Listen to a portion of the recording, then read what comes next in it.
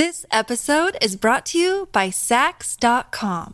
At Sax.com, it's easy to find your new vibe. Dive into the Western trend with gold cowboy boots from Stott, or go full 90s throwback with platforms from Prada. You can shop for everything on your agenda, whether it's a breezy Zimmermann dress for a garden party or a bright Chloe blazer for brunch. Find inspiration for your new vibe every day at Sax.com.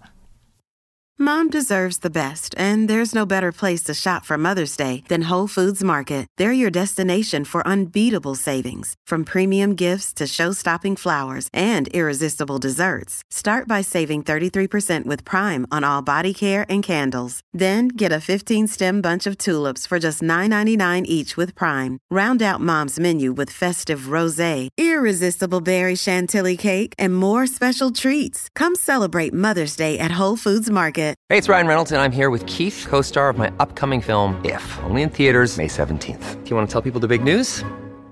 All right, I'll do it. Sign up now and you'll get unlimited for $15 a month and 6 months of Paramount Plus Essential Plan on us. MintMobile.com/switch. Upfront payment of $45 equivalent to $15 per month. Unlimited over 40 gigabytes per month. Face lower speeds. Videos at 480p. Active Mint customers by 531.24 get 6 months of Paramount Plus Essential Plan. Auto renews after 6 months. Offer ends May 31st, 2024. Separate Paramount Plus registration required. Terms and conditions apply if rated PG. Welcome to the New Books Network. Hello and welcome to another episode on the New Books Network. I'm one of your hosts, Dr. Miranda Melcher, and I'm very pleased to be speaking today to Dr. Megan Nutzman about her fascinating book titled Contested Cures: Identity and Ritual Healing in Roman and Late Antique Palestine, published by the Edinburgh University Press in 2022. This is a really interesting book that takes us right into the world of the ancient Mediterranean to understand what individuals were doing. Were they looking for divine aid, magical aid? How did people think about curing all sorts of different afflictions and illnesses? The book goes into lots of different communities and the various things that they try and the similarities and differences between them. So it's a really fascinating book that puts us in maybe an unfamiliar place and time or an unfamiliar way of thinking, but a really interesting one that is certainly more familiar by the end of the book. So, Megan, thank you so much for joining us on the podcast to take us through it. Thank you so much for having me, Miranda. Before we dive into the book, would you mind introducing yourself a little bit and explaining why you decided to write this? Sure. I am a professor of ancient history at Old Dominion University in Norfolk, Virginia. I decided to write this book, which I should start by saying is a very substantial revision of my doctoral dissertation. I started writing it because I was interested in how people in antiquity chose among the various ritual healing options available to them. So why did some people visit a holy man while other people chose to wear an amulet and others went to a sanctuary to incubate and await for a vision or a dream of a god that would heal them? And nobody seemed to be answering this question. So people who worked on local healing cults were doing something entirely different than people who worked on amulets or what we call magic. And this raised questions for me. So I set out to try to figure out how people selected an option from among these choices. Ultimately, I can't answer that question. The answer that I finally have is they choose what's most available to them. I had thought that there might be something about different diseases that made them inclined to try certain things. The reason I ended up looking at ancient Palestine is because it's one of the few places where our evidence for different types of ritual healing really overlaps. I got really excited when I first encountered the Pool of Bethesda in Jerusalem, which is known from the account in John 5, where Jesus is said to have performed a miracle. And I learned about the afterlife of this site and then the potential existence of a cult of Asclepius at the same site. So that discovery was really transformative for me and helped me ground the work not across the broader Mediterranean, but actually in this one particular region. So that's how I ended up with this book. Thank you for giving us that bit of background. I'd love to start with amulets. As you've mentioned, it's one of the pieces here, and to be honest, perhaps my personal thing that I was most intrigued by. When we say amulets, what do we actually mean? What kinds of amulets were present in this period? That's a great question. And it's not surprising that you're really drawn to the amulets. They're these tangible things that it's pretty easy for us today to relate to. In antiquity, there were all sorts of amulets. Let me start with the very basic division between inscribed amulets and uninscribed amulets. My book focuses on the inscribed amulets, largely because we don't have access, for the most part, to those uninscribed amulets. By uninscribed amulets, I mean things that were thought to have some sort of innate property of healing or protection. So things like shells, mirrors, bells, beads, all of these things could be worn on the body for protection and healing, but we can't identify that in the archaeological record. If we find a shell, how do we know that that shell was used as an amulet? Well, we don't in the vast majority of cases. So I'm focusing in the book on inscribed amulets, amulets that had texts or images carved or written on them. These amulets could come in a wide variety of forms, from really cheap options, such as things written on leaves. We have lots of descriptions in what we call the Greek magical papyri of amulets written on leaves. None of these survive in the archaeological record. If you think about fall and the leaves falling, there's no way that these things are going to survive in the archaeological record. So moving up from leaves, we have papyri amulets, which are also on the cheaper side of things. And we do have a lot of these that survive, but for the most part, they only survive in Egypt. And this was a real disappointment to me in choosing to focus the book on Palestine, because we don't have these papyri amulets from Palestine. They would have been cheap. They would have been readily accessible, and we know that they were used. We have written descriptions of them. So papyrus, parchment could have also been used for amulets. And there are lots and lots of books modern books describing the corpus of amulets, papyrus amulets that we have from Egypt. Other types of materials that amulets could be written on, inscribed amulets. The one that gets a lot of attention among scholars are what we call lamellae, which are really thin metal sheets that have had words inscribed, etched into them. And we have a number of those that I look at in the book from Palestine. We also have gemstones of various degrees of the various levels of the value of the gemstones. So some of them are low value stones, and then some of them can be much more valuable stones. And often these would have images rather than texts inscribed on them. To a certain degree, this has to do with the process for inscribing these gemstones. It was not very convenient, very easy to inscribe letters onto the gemstones. They were much more easily used to have images drawn on them. And then finally, we have jewelry amulets. So pendants, bracelets, and rings that have inscriptions and images drawn on them. One of the things that also motivated me in my look at amulets in this book was the tendency of scholars today to divide amulets according to these different types. So whether it's a papyrus amulet, a lamella, gemstone, or jewelry, they get subdivided into all of these groups and then further subdivided beyond that according to the language or the cultural or religious tradition that produced the amulet.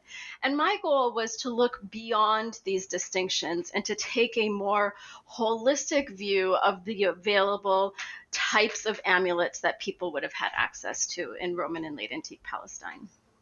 So obviously amulets have loads of different types, which is super cool, imagining them all in my head, looking at the images. But of course, there's loads that, as you said, we know about, but didn't really survive. So to what extent can we have any information really about who was using the amulets and what they were trying to do with them? Well, to be honest, I think just about everybody was using these amulets, with the exception of the elite authors who we will get to later, who railed against these things, and they had specific purposes for that. But I think just about everybody else used them. So what were they using them for? There is a wide variety of things that they used them for. Fundamentally, I am interested in healing and protective amulets. So, for example, some of the things that we know for sure that people used amulets for, fever is very common. And by fever, the descriptions seem to indicate that we're actually talking about malaria here, which was endemic in the region. So fever amulets, there are a lot of amulets that have to do with gynecological concerns. In antiquity, the thought was that the womb could wander about the body. And so you have these amulets that show a lock being put on the womb in order to keep it from moving around. One of the amulets that I look at in the book is a gemstone that was intended to treat sciatica. So these physical complaints that people who are laborers might have been facing. So we have this whole category of healing amulets for specific conditions.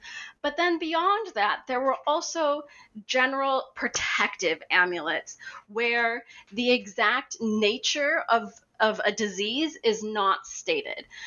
So what the amulet might say is that they protect against all illnesses and any illness-causing demon. So in antiquity, many of these illnesses were thought to be caused by demonic attacks. And so a protective amulet is protecting both against demons and against the illnesses that demons cause. We also have exorcism amulets, which relate to this same fundamental idea that demons cause illnesses. So an exorcism amulet is trying to expel a demon from a person's body and with it expel the disease. Some people like to distinguish between amulets that are properly healing amulets and those that are protective. And I'm not sure that that's necessarily helpful. So whether or not the person is actively suffering from a disease or whether they are anticipating a potential disease, I lump them all into the same kind of category. So I don't tend to differentiate between healing and protection and exorcism. Other types of amulets that I don't get into so much in this book are non-healing amulets. So, for example, we have amulets that are intended to bring success to the person who wears them. That success could be in a business transaction, as they are appearing in a governmental process. Maybe they have to make an appearance before a governor. And we even have amulets that relate to victory in chariot racing. The protective amulets, I should go back and say that houses and animals could also be covered by these amulets. So we have examples where amulets are not worn on the body. They're attached to a house to protect everybody who came in, and we do have other amulets that were meant to be worn by an animal. So back to your question of who used them, again, I really think everybody used them, especially those ones that were cheap and readily accessible, the things that were written on leaves. Anybody could go out and find a leaf and get somebody to write a few words on it or to draw a picture on it. And then they would wear that on their body. They have a couple of ways that they could have done that. Something could have been rolled up into a tube. A leaf or a papyrus could have been rolled into a tube, and a cord could have been passed through the middle of that tube and then the cord attached to their body. Or the amulet could have been put into a little pouch, say a leather pouch, and then the pouch attached to their body. So I think that everybody was using these, especially the ones that were cheap and easily accessible. Yeah, certainly from those examples, they are turning up in all sorts of places, which would suggest they're quite widely used indeed. But even if everyone is using them, you talk about in the book, the content of them or exactly how they might be used might differ to some extent. And of course, I was most fascinated, obviously, by the idea of biblical verses. Some things seem quite universal to being human, and some things do seem to be a bit different depending on one's religious beliefs. How did different language communities use biblical verses specifically on amulets? That is a great question. And it's something that I didn't set out to answer as I was envisioning the book, but something that became interesting to me as I was writing the book. So as I said a couple minutes ago, oftentimes when scholars study these amulets, they divide them according to the material on which they were written. So papyrus amulets are separated from lamella and or lamellae and jewelry, and amulets in different languages are studied separately. And since I was trying to overcome that, I started looking at the Samaritan amulets from Palestine and bringing them into conversation with the Jewish amulets and with the Christian amulets. And in doing that, I discovered that the Samaritan amulets tend to use different biblical passages than the Jewish amulets, and they use them, and the way that they use them is different too. So the Samaritan amulets largely fall into two categories. There are octagonal rings that have inscriptions on all of the different sides of the octagon. And then there are pendants, usually with inscriptions on both sides of the pendant. And for most of these Samaritan amulets, the only text on the amulet is a quotation or multiple quotations from the Hebrew Bible, from the Pentateuch. In contrast, Jewish amulets and Christian amulets are far more likely to include short excerpts from the sacred text and to pair them with other longer texts that identify specific things that need protection or that one needs to be protected against or that a person needs healing for. So in a Samaritan amulet, there's no identification of why somebody is wearing the amulet. All you have is this ring or this pendant with biblical verses on it. Whereas a Jewish or a Christian amulet tends to have more information about the person who is using it or about the reason that they're using it. So once I had noticed that, I started to make lists. I made lists of verses that were showing up on these different types of amulets. And I noticed that the selections from the Hebrew Bible that were being used on Samaritan amulets and on Jewish amulets were different. Now, part of that is because the Samaritans only accepted the Pentateuch, the first 5 books of the Hebrew Bible, and Jewish amulets included quotations from passages beyond the Pentateuch. But even among verses from those first 5 books, there's a difference. The Jewish amulets tended to avoid the passages that were so common among the Samaritan amulets. And really and truly, among the Samaritan amulets, there's a very small corpus of what verses show up on these amulets. So Jewish amulets tended to avoid them. And the other thing that I started to think about also was to bring this into conversation with another way that in antiquity Jews started to wear biblical texts on their body, and that is the tefillin, this ritual that developed in the early rabbinic period, or so actually the origins are somewhat before the early rabbinic period, but it's finalized in the early rabbinic period, in which other passages from the Hebrew Bible are inscribed on their body, and it's understood as being in fulfillment of the biblical command in Deuteronomy 6. And those verses that show up on tefillin are also avoided for the most part in Jewish amulets. And I find that really interesting, especially because one of the points that I try to make throughout the book is that the development of these things is largely from the ground up rather than from the top down. People will do whatever they think will bring them healing. And any sort of an effort to impose rules on that from above is often unsuccessful. But here, in the way that these verses are being used, here we do seem to have some tendencies. And I'm not, to be honest, quite sure what to make of that. Why are these tendencies to avoid certain verses or to select from certain verses so strong among the amulets when in many other ways healing practices are widely divergent and people turn to whatever options they think will work for them? Ultimately, this is a question I'm still thinking about. So the book was focused on Palestine, just on the region of Palestine.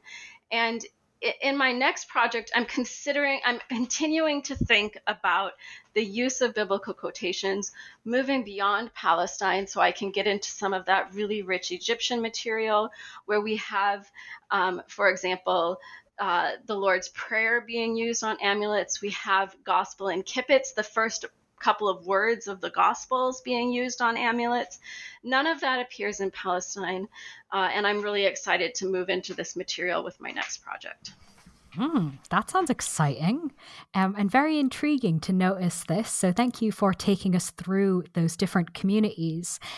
It sounds in a lot of ways like kind of each community did a particular thing, but you also write about in the book that sometimes amulets crossed some of these lines. How, why, and how did the people in charge of that respond? Oh, yes. That's the whole point, I think, of my book, is that these traditions did cross the lines that we understand as dividing cultural, religious, linguistic communities, and that certainly some elites in antiquity also understood as dividing these groups. But I think when you're dealing with a region of close cultural contact, such as you have in Roman and late antique Palestine, there would have been very clear opportunities for this ritual technology to change hands. So the way that amulets functioned would have changed, would have crossed these borders, and people would have taken this, what I might call amulet technology, and applied their own divine names or sacred texts to it, but the underlying assumption of how amulets worked would have remained the same. So I start and end the book with this imaginative vignette about a woman with a son who has malaria, and she is desperate to find a cure because she doesn't understand malaria, of course. All she knows is that her son keeps getting sick. And I should start out here by pointing out that this is imaginative. I am trying to get us access to how these traditions did cross these lines that divided communities.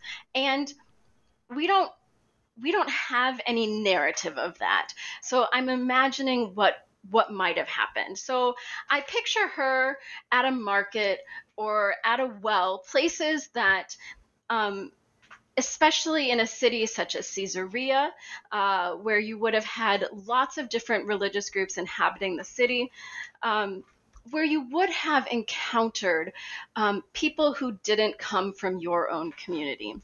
So I have this woman at a well or a market, And she's talking to people, some of whom she knows and some of whom she doesn't know. And you can imagine the sympathy and advice that this woman would have gotten. She's exhausted from trying to help her son. She feels like she's at her wit's end. And some people have said, oh, have you tried this? I heard this worked for so-and-so.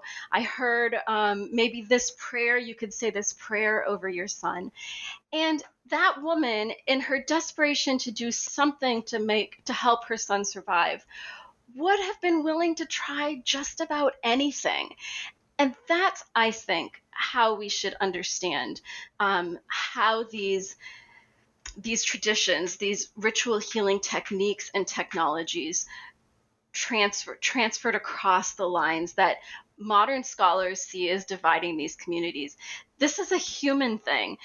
Everybody, it's sickness, death, these are human conditions, and they would have evoked sympathy and advice from people, and in desperation to find something that would work, people were willing to try just about anything. So I think that's how this happened. It was out of desperation. And we're never going to have access to that. We're going to see the end results. We're going to see the amulets that look similar, but with different divine names or different sacred texts on them. But we're not going to know how that happened other than these sorts of imaginative scenarios. This episode is brought to you by Saks.com. At Saks.com, it's easy to find your new vibe. Dive into the Western trend with gold cowboy boots from Stott, or go full 90s throwback with platforms from Prada. You can shop for everything on your agenda, whether it's a breezy Zimmermann dress for a garden party or a bright Chloe blazer for brunch. Find inspiration for your new vibe every day at Saks.com. And in a lot of ways, that makes a ton of sense, right? It's very, as you said, human to understand kind of, look, I'm going to try whatever works. Did religious elites at the time also sort of think on that human level, or did they try and crack down? No, they did not think on that human level. So if you think about somebody such as John Chrysostom, who rails against the use of amulets in particular, and also against anything that he thinks is Jewish, he and people like him want there to be clear-cut lines. If you do this, you are not a Christian. If you do this, you are a Christian. So, for example, we have authors who say nobody who is a Christian would ever use an amulet. And I mean, that's a proscriptive statement. That's this author saying, this elite author saying, well, if I see you using an amulet, then you are by definition not a Christian or not my kind of Christian. But in reality, our evidence from amulets clearly shows us that there are amulets that are apparently Christian. So my favorite example from the book, in response to people like Chrysostom who say no amulet is ever permitted for a Christian, are these rings that have just the simple phrase, Christ or Lord, help so-and-so. And the name of the person who wore the ring is put right there. If that phrase had been said aloud as a prayer, Chrysostom would have had absolutely no problem with it. But somehow the inscription of it on an amulet, on a ring, and then wearing it changes it for Chrysostom in a way that I don't think changed it for whoever wore the ring. I think whoever wore the ring saw this prayer on the ring as a natural extension of the prayer that they probably said over and over again, Lord, help me. And so this, for the person wearing it, was a thoroughly Christian item. Yet for Chrysostom, it's not. So we have a real dichotomy here between what the elites do or what the elites say and what everybody else does. And I think part of it is that the elites know that nobody's listening to them, at least on this. And so their rhetoric gets stepped up in reflection of the fact that they aren't making any headway on getting people to do what they want them to do. Right. If people were agreeing with them, they wouldn't have to say it, right? So the fact that they are shouting about it tells us just how little they're being listened to. Exactly. Yeah, that makes a lot of sense. I'd love to move away from amulets, despite how fascinating they are, and ask you about some other aspects of cures you discuss in the book, particularly healing rituals in particular places like sacred springs. Given what we've already talked about, in that some communities we can see distinctive practices within certain communities, but we also see a whole bunch of overlapping between them. How can we understand healing rituals and sacred springs? Is this more each community did it its own way, or sort of everyone did roughly the same thing? What do we see when we look here? That's a great question. So now we're moving sort of past the amulet part and into the rest of the book. So as I was looking at sites associated with healing, so my background was coming at this from the cult of Asclepius, and it turns out that this preeminent Greek healing god is quite present in Palestine, but that his sites in Palestine tend to be associated with water. So we see him show up at places like Hamakader, which is a hot spring, a thermal mineral spring in the southern Golan.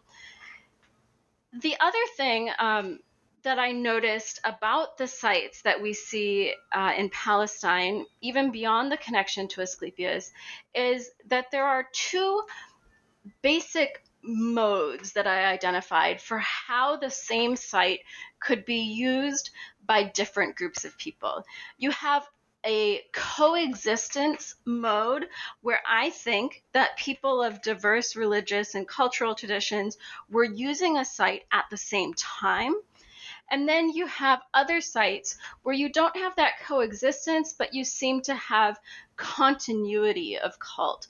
So as the political and religious hegemony over a site changes, the healing association with the site remains, but we have different cultural and religious groups taking over and applying their forms of healing to these sites.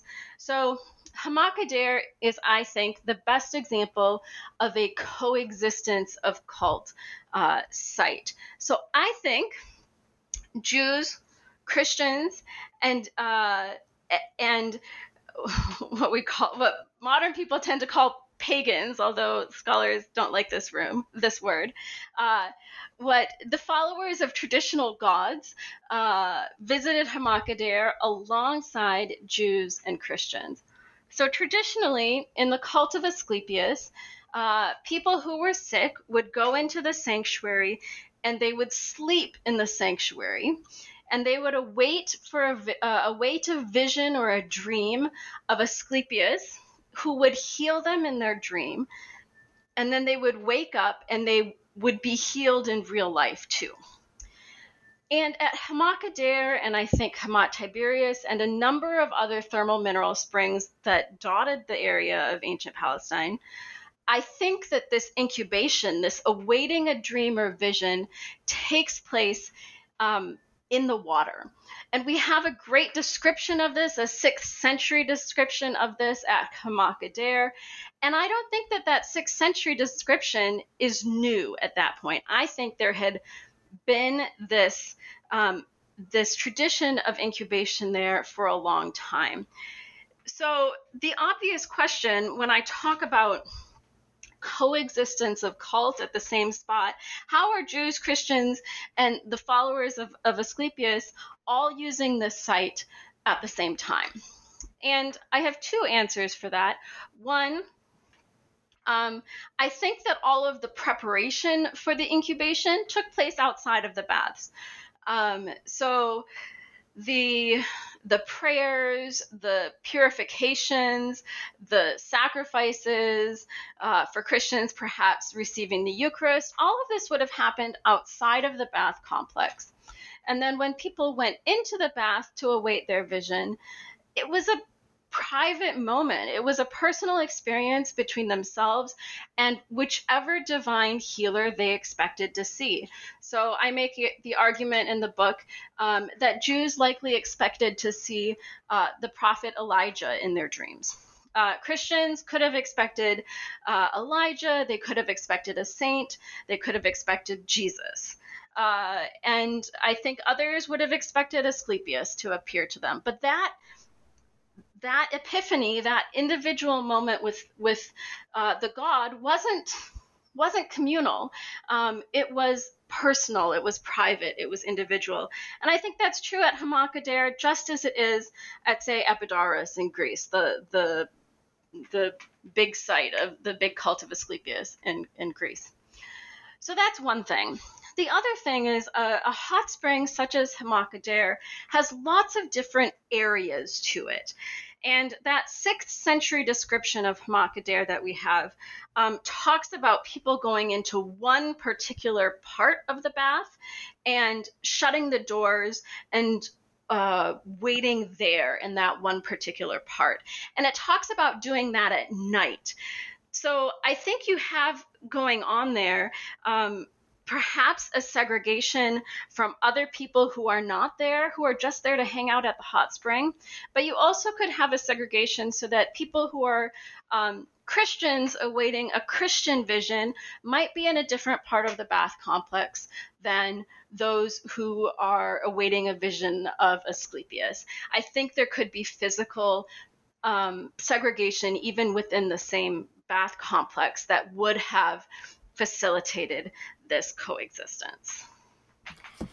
That makes sense, given kind of what we've talked about before in terms of overlap, but also religious authorities having different views. In this case, I was fascinated to read in the book that Christian authorities, it wasn't like all sacred springs were great or they were all bad. It seemed to be that some were acceptable, but not so much others. Why? Yeah. So, so I don't think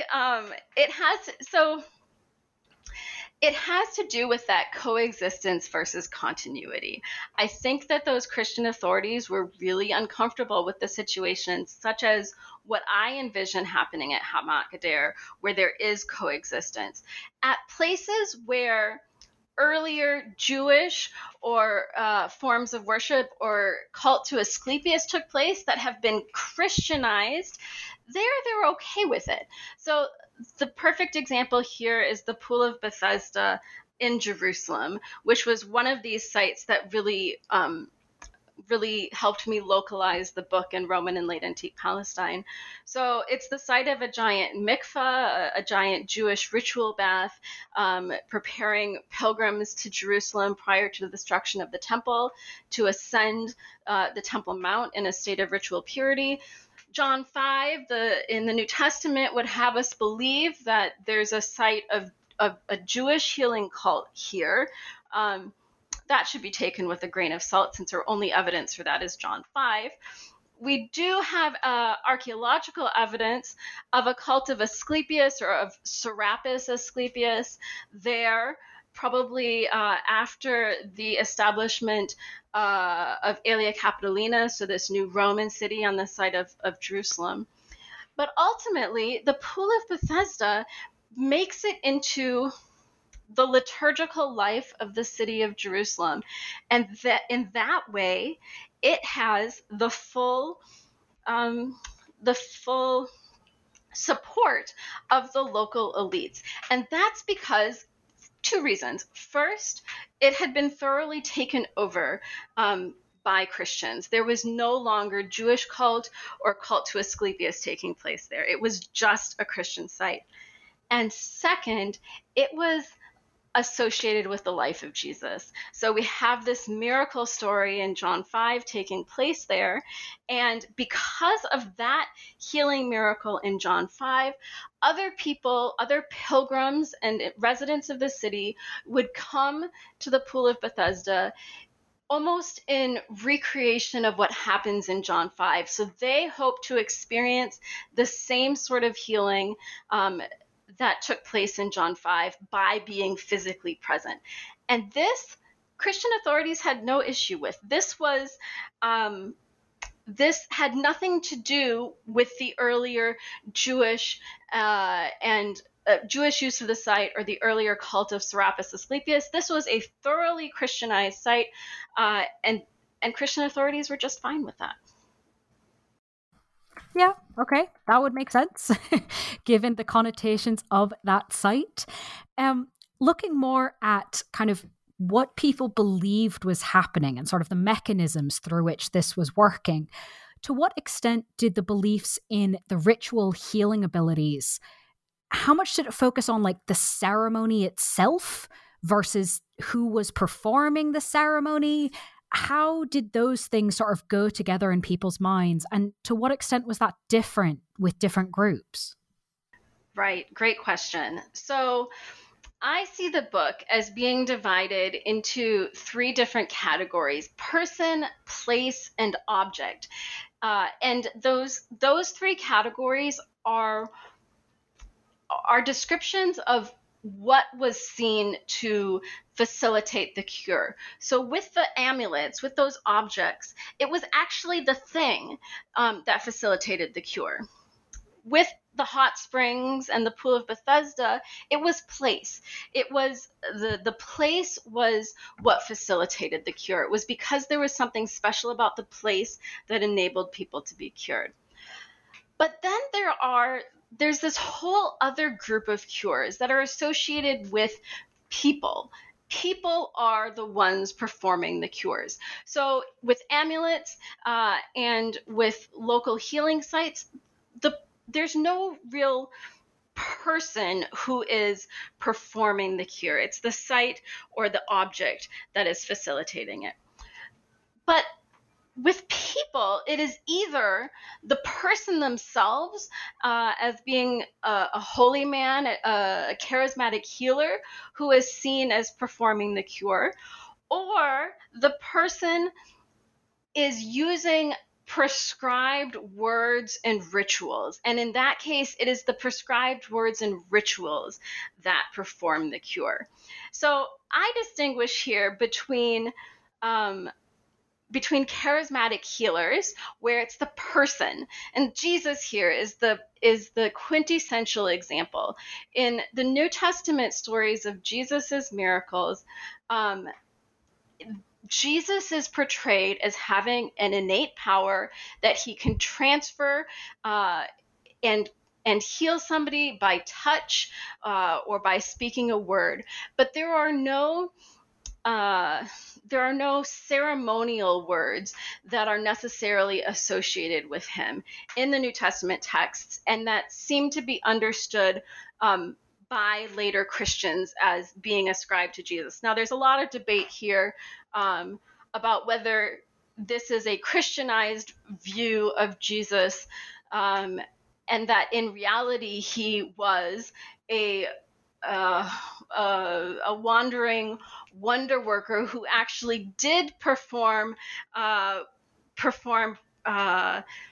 what I call performative acts, who did work miracles through performative acts, where it is not actually his innate power, but the use of the correct words or the correct ceremonies to bring about a cure. So this is the distinction here. This brings us to the question of magicians, wandering exorcists, and magicians who were often paid in antiquity to perform a cure. So there's debate over whether Jesus actually fit into that model, but certainly among Christians, he was portrayed as doing something different, as being a charismatic wonder worker. But those people who did use prescribed words and actions, these tend to get grouped into the category of magic. But in fact, what I try to point out in the book is that magic is such a highly loaded term. So the elite authors are going to call somebody who is using prescribed words and actions to heal a magician if they come from outside of their tradition. But if it's a member of the Christian clergy using prescribed words and actions, such as anointing with oil or laying hands on somebody, which we see in the book of James, it's the same thing. They are using prescribed words and actions, and it's the actions, not the person doing the anointing with oil, that is thought to bring about the cure. So the whole point is that this last category, the people category, is really divided into two subcategories.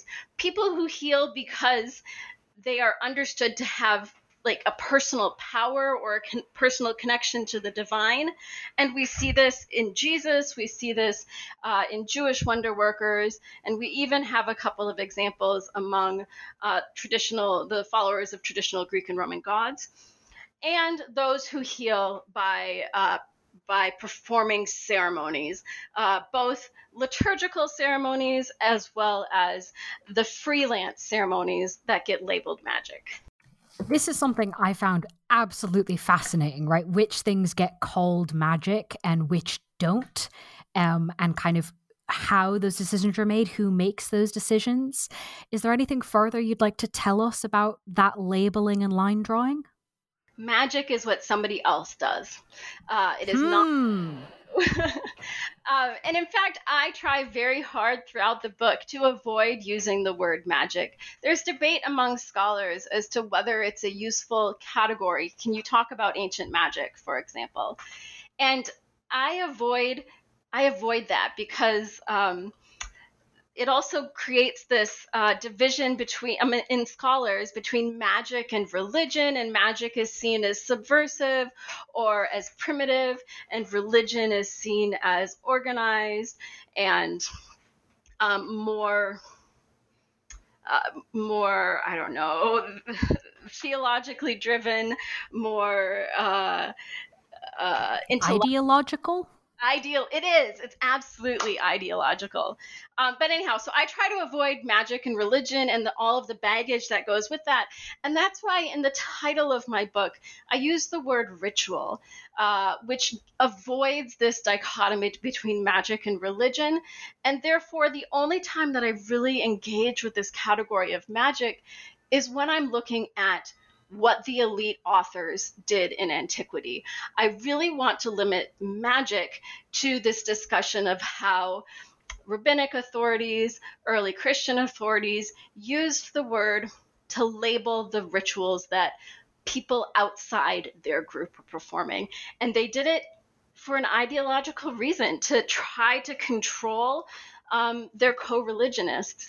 And as I say throughout the book, I think it didn't work. The fact that they were doing all of these things anyhow shows that it didn't work. Yep, we've definitely mentioned that already. And kind of the idea of their preferences not really winning out. I guess we've almost skipped to the answer. I wonder if I can ask you sort of directly, why did they care so much about regulating these healing practices? Oh, I think part of it is that they were trying to establish themselves as the real interpreters of their own tradition. So if we look at rabbinic authorities, for example, there's a lot of debate about the degree to which the ancient rabbis actually reflected common Jewish practice. And there seems to have been an effort among the rabbis to extend their influence beyond their narrow intellectual circle. And I think that's part of what's going on here. So it's not just about defining Jews versus Christians, but it's also about prioritizing different versions, different groups within Judaism and Christianity. So a lot of this on the Christian side has to do with the various theological disputes, Christological disputes that arise with the councils, and especially over the Council of Chalcedon, and you have these different rival groups and different forms of healing. So a charismatic healer, for example, can be seen as a way to confirm that your version of Christianity, either pro-Chalcedon or anti-Chalcedon, is the true version of Christianity. So it's used as a way to entrench and solidify people's social, political, communal positions in relation to others that had competing positions. And yet, for all their protestations, the idea of my son is sick and I need to try something, yes, unsurprisingly, at least to me, wins out. Before I let you go, would you mind, you mentioned earlier in our conversation a little bit of what you might be working on next. Do you want to tell us a bit about what you're going to do now that this book is done? Yeah, so I'm still back on this question of reception of biblical texts and how we see that showing up in amulets. So I was really sad that I couldn't include the rich Egyptian material. And so I'm trying to build a database that tracks the use of biblical quotations across different languages, different amulet media, so whether it's jewelry or papyrus or a lamella, I'm trying to track all of that down. I found that I like making lists and then comparing what all of these lists tell me. So at the moment, I'm in the data gathering stage, hopefully to be able to make an argument that moves beyond Palestine, and in particular really gets at the Christian use of biblical material on their amulets. So that's what I'm working on right now. Well, that sounds intriguing. So best of luck with that project. Thank you. While you're off working on it, of course, listeners can read the book we've been discussing, titled Contested Cures, Identity and Ritual Healing in Roman and Late Antique Palestine, published by Edinburgh University Press. Megan, thank you so much for being with us on the podcast. Thank you so much for having me.